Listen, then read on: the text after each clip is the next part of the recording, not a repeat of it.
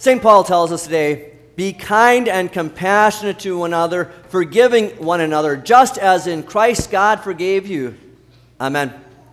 My dear Christian friends, Jacob treated his son Joseph as the favorite son. He gave him a multicolored coat that made him the favorite son, that he didn't have to work like the other brothers. He was actually in charge of those older brothers. Joseph didn't help the situation because God had given him dreams, and then he told his brother and his brothers and his father the dreams that one day all of them would be bowing down to him. So for all of this, putting it together, it caused the older brothers to have anger and spite and resentment toward Joseph. One day, when Joseph was 17 years old, his father had sent him out to go check on his older brothers while they were out shepherding the flocks. When Joseph came close, the brothers attacked him. They tore off his technicolor dream coat and threw him into a dry cistern. When some travelers were passing by, they sold Joseph to them, and then they sold him to Potiphar in Egypt. There in Potiphar's household, Joseph blossomed as God blessed him. He was rugged and young and handsome, and Potiphar's wife took notice of him and wanted to sleep with Joseph.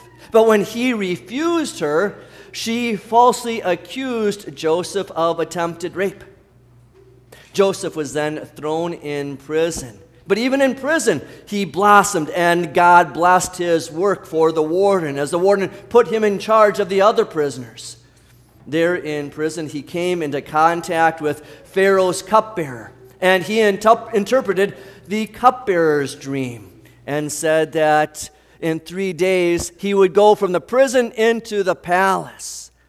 Joseph just said, just remember me when you get there. But, of course, the cupbearer forgot, and forgot for 2 years. And there he sat. And think of all of the grudges that could have grown in that dark and damp dungeon. It could have been resentment toward this cupbearer that Joseph had helped, but then he had forgotten all about Joseph. It was grudge against Mrs. Potiphar for falsely accusing him of rape and having him thrown in prison. And certainly a grudge against those no-good brothers that had started the whole thing. After no one else could interpret Pharaoh's weird dreams about fat and lean cows and fat and lean heads of grain, the cupbearer remembered Joseph, and the Pharaoh called for Joseph to come out of the prison and into the palace. There he interpreted Pharaoh's dreams, and Pharaoh wisely put Joseph in charge of all of Egypt. Joseph was immediately put in charge of storing up food during the 7 fat years of plenty so that they were ready for the 7 lean years of famine. During the famine, Joseph's brothers came to Egypt for food. Eventually, Joseph revealed himself to his brothers, and they were terrified. They thought that Joseph was going to hold a grudge against them, that he would throw them into prison or worse. Joseph did not forget what his brothers had done. He just didn't hold it against them. He forgave them. You see, forgiveness means that you're not keeping score. You're allowing God to do the scorekeeping. Forgiveness means that you're letting it go and you're giving it up to God, and then that God can give it to others if those others are unrepentant.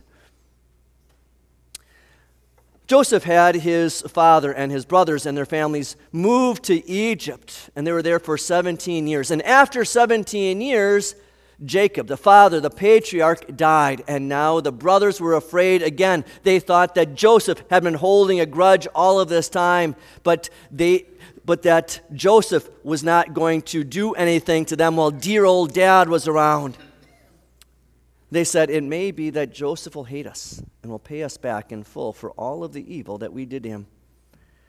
But now they were going to get it, that dear old dad was gone. And so they sent a message to Joseph.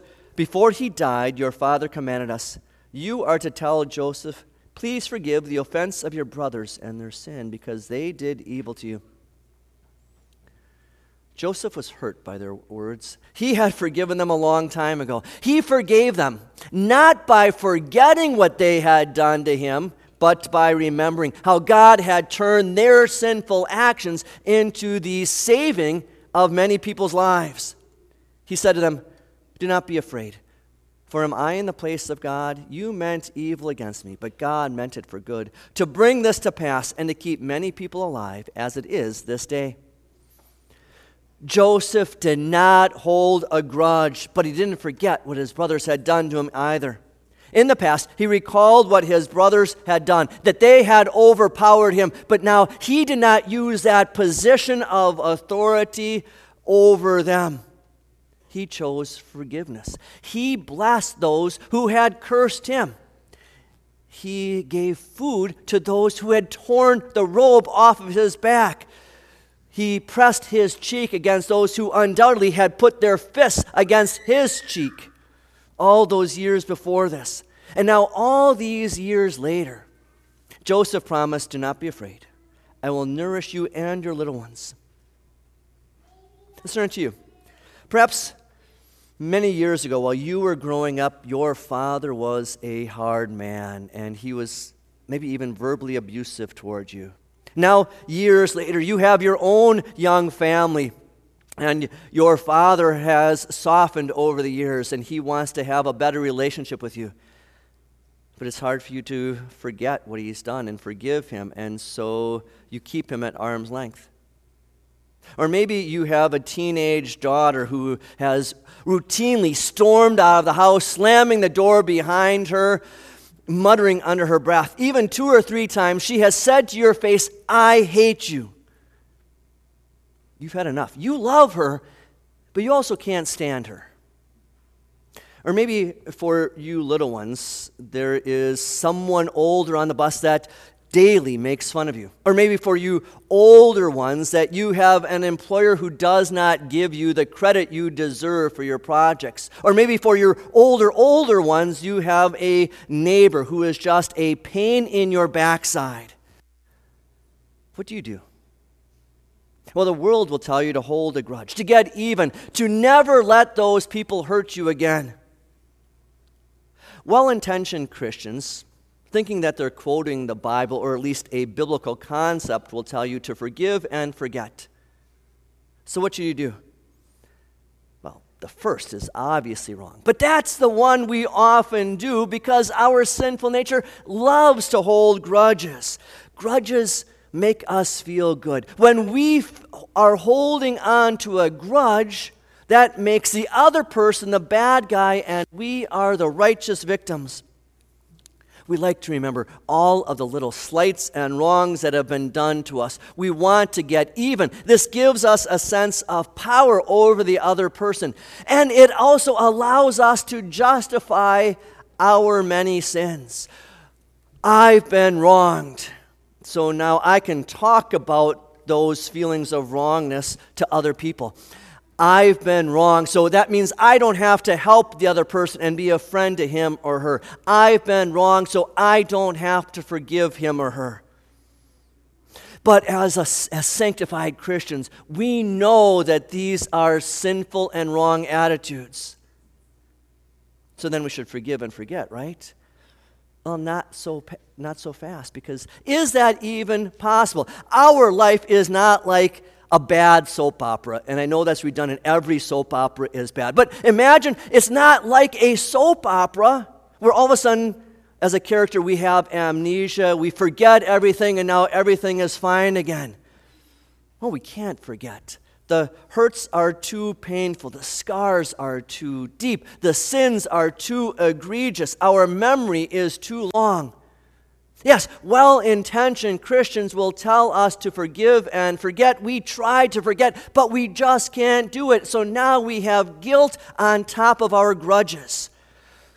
And there that guilt and grudges, they sit unresolved like a festering sore that just never heals. It just is a constant source of irritation and pain, and it causes us to constantly be irritable and miserable. Well, many people believe that after we have been injured, that we need to forget after we forgive, but that's not possible. You can forgive the hurts, but you can't forget the hurts. So better to remember the hurts and then remember to apply Christ's forgiveness to those hurts. The way to deal with these hurts, the wrongs that have been done to us, the sins that have been caused against us, is to go to the parable that Jesus tells in our gospel lesson. In that parable, Jesus talks about a servant that has created an insurmountably huge debt against his king. The king forgives that significantly large debt, but then that servant goes out and he is unwilling to forgive a significantly smaller debt. In that parable, the king is God. We are is that servant. That the king has forgiven us the insurmountably huge debt of humanity's sins, our sins against our God. And now the king wants us to go out and forgive the significantly smaller debts that others have against us. Although it is humanly impossible for us to forgive and then forget, it's amazing that it is divinely possible for our God to do exactly that, to forgive and forget. The all-knowing God makes it very clear, I will blot out your rebellious deeds for my own sake, and I will remember your sins no more. The all-remembering God says of himself, for I will forgive their guilt, and I will remember their sins no more. Or as we sang about in our psalm today, that God removes our sins as far as the east is from the west. He throws our sins into the depths of the sea, never to look on them again. How wonderful it is that our God has divine amnesia when it comes to our sins. Our God is like the king or master in Jesus' parable. Then the servant fell down on his knees in front of him, saying, Master, be patient with me, and I will pay you everything. The master of that servant had pity on him, released him, and forgave him the debt. Except that in reality, God does not forgive our debt just by canceling it. No, the king forgives our debt by having the king's son pay that debt in full. Jesus Christ paid that debt, not with gold or silver, but with his holy, precious blood and with his innocent suffering and death. Our king has turned his mercy on us as his servants because he has turned his wrath on his son by treating him as an unmerciful servant. God unleashed his righteous anger over thousands of years of humanity's sins upon his only begotten Son. That's why Jesus cried out, my God, why have you forsaken me? God the Father had forsaken his only begotten Son. He had turned his back on his Son so that he could turn his face in blessing toward us and consider us his beloved sons and daughters. Jesus cried out from the cross, it is finished, meaning that he had paid that insurmountably huge debt of humanity's sins. There is now no condemnation for those who are in Christ Jesus. Your sins have been considered, counted, cleansed, and cleared. Joseph was able to forgive his brother's sins against him by remembering their sins, but more than that, by remembering the mercy that God had already shown him. So then by remembering their sins, remembering God's mercy toward him, he could apply God's mercy toward those sins. Yes, O sinner saints, it is natural for you to want to hold a grudge, to refuse to forgive. But all that does is to make you sick. It can make you emotionally sick. spiritually sick, and even physically sick. Refusal to forgive keeps you trapped in the prison of your anger. Refusal to forgive leads you to a sense of moral superiority. Refusal to forgive poisons and embitters your spirit. Refusal to forgive, worst of all, motivates the Lord Jesus Christ to withhold forgiveness from you. For he says, but if you do not forgive people their sins, your Father will not forgive your sins. So here's a better way. St. Paul tells us, be kind and compassionate to one another, forgiving one another, just as in Christ God has forgiven you. That forgiveness comes from Jesus Christ, and that forgiveness of Jesus gives you the power then to forgive others, to release grudges, to dismiss old grievances that you have been holding on for far too long. Because God does not remember your sins anymore, now you can forgive. Even though you don't forget. You can forgive someone as you lead him to repentance so that you can release him from the prison of his sin.